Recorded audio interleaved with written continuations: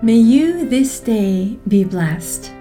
Hi there, I'm Sister Catherine Herms, and thank you for joining me today as we explore the love that is the heart of the world and the work of the heart that helps us become this love and discover it in the world so that all the world becomes to us like the miraculous burning bush.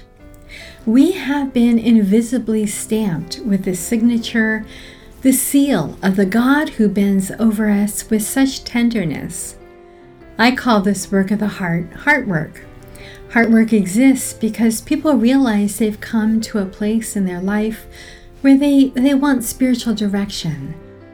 Maybe there are too many options, or maybe there seems to be no options at all. Perhaps they have new eyes to see, or perhaps they're longing for this new sight. Some have touched the sunrise within their soul and want more. Others are longing for this spiritual gift. Sometimes our hearts are filled with nagging questions that run like background music in our life. Do I matter to God?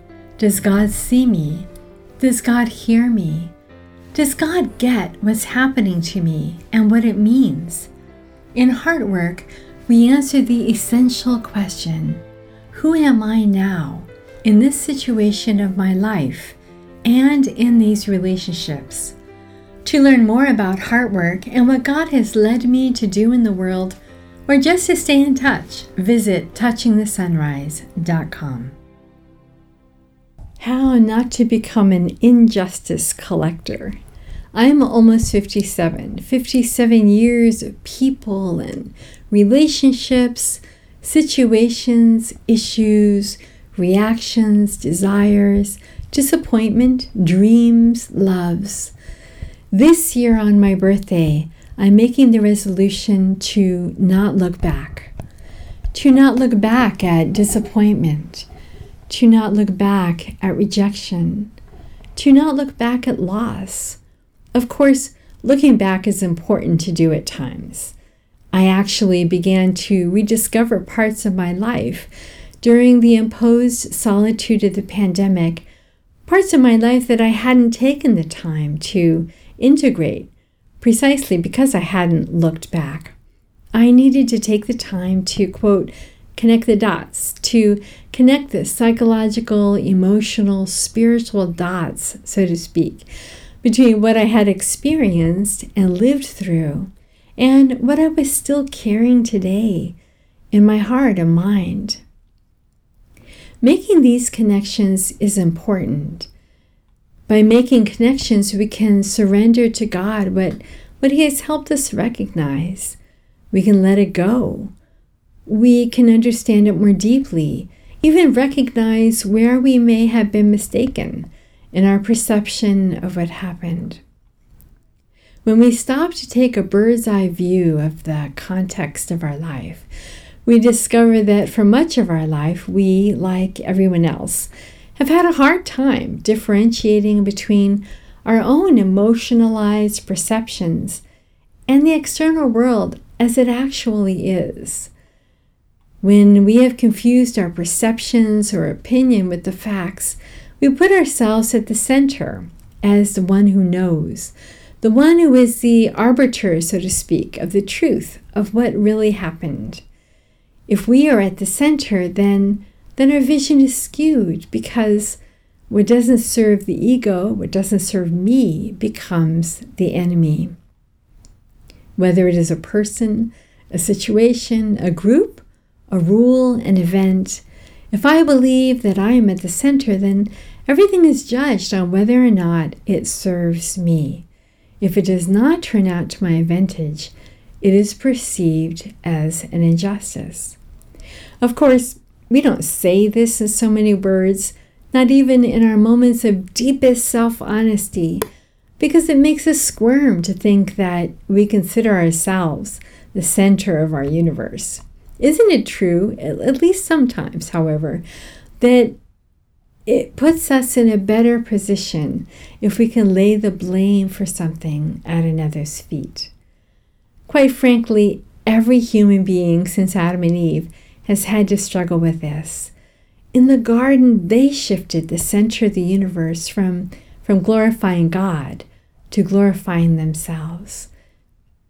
And hence the resolution not to look back, not to keep recalling events as explanations of what is happening today, not to nurture grudges, not to hold people's past decisions and mistakes against them, to stop refusing others and myself the grace chance to begin again.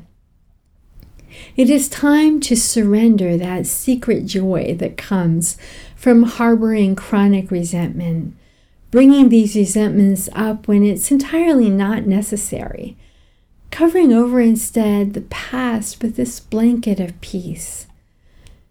It is time to surrender unrealistic expectations of the world and relationships. It is time to surrender demands of convenience, agreement, approval, popularity. It is time to surrender self-centeredness as a lifestyle.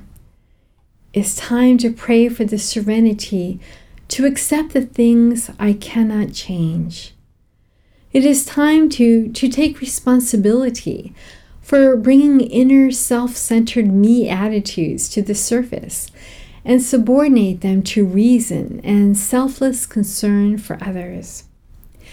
It is time to accept human fallibility and limitation, my own and others, to rejoice in the weaknesses of others, to realize that each person works with what they have at any given time. It is time to surrender the seemingly impossible scenarios of the past to God.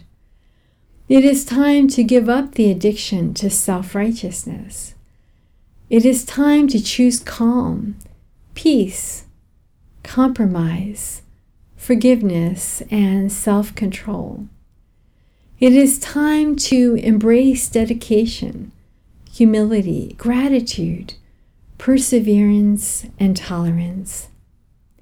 It is time to choose tomorrow over yesterday, a tomorrow that certainly has been shaped by the yesterdays of my life, but even more so by the choices I am making today.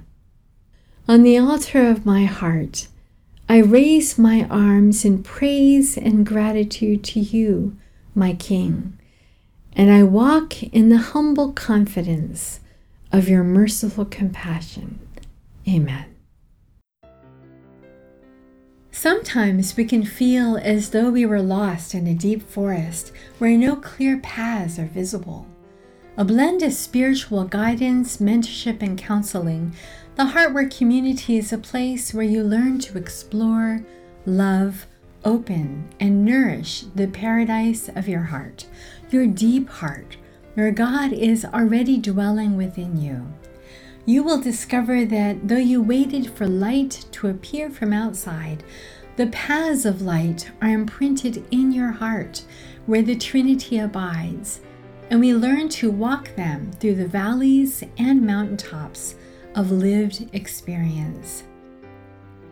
Heartwork is a process of accompaniment that honors your story, creates a space in which you can safely explore what is happening with you, gain the tools to come home to your heart, where the Trinity is already at work, be recreated by love, and set out again. To learn more about Heartwork and what God has led me to do in the world, or just to stay in touch, visit touchingthesunrise.com.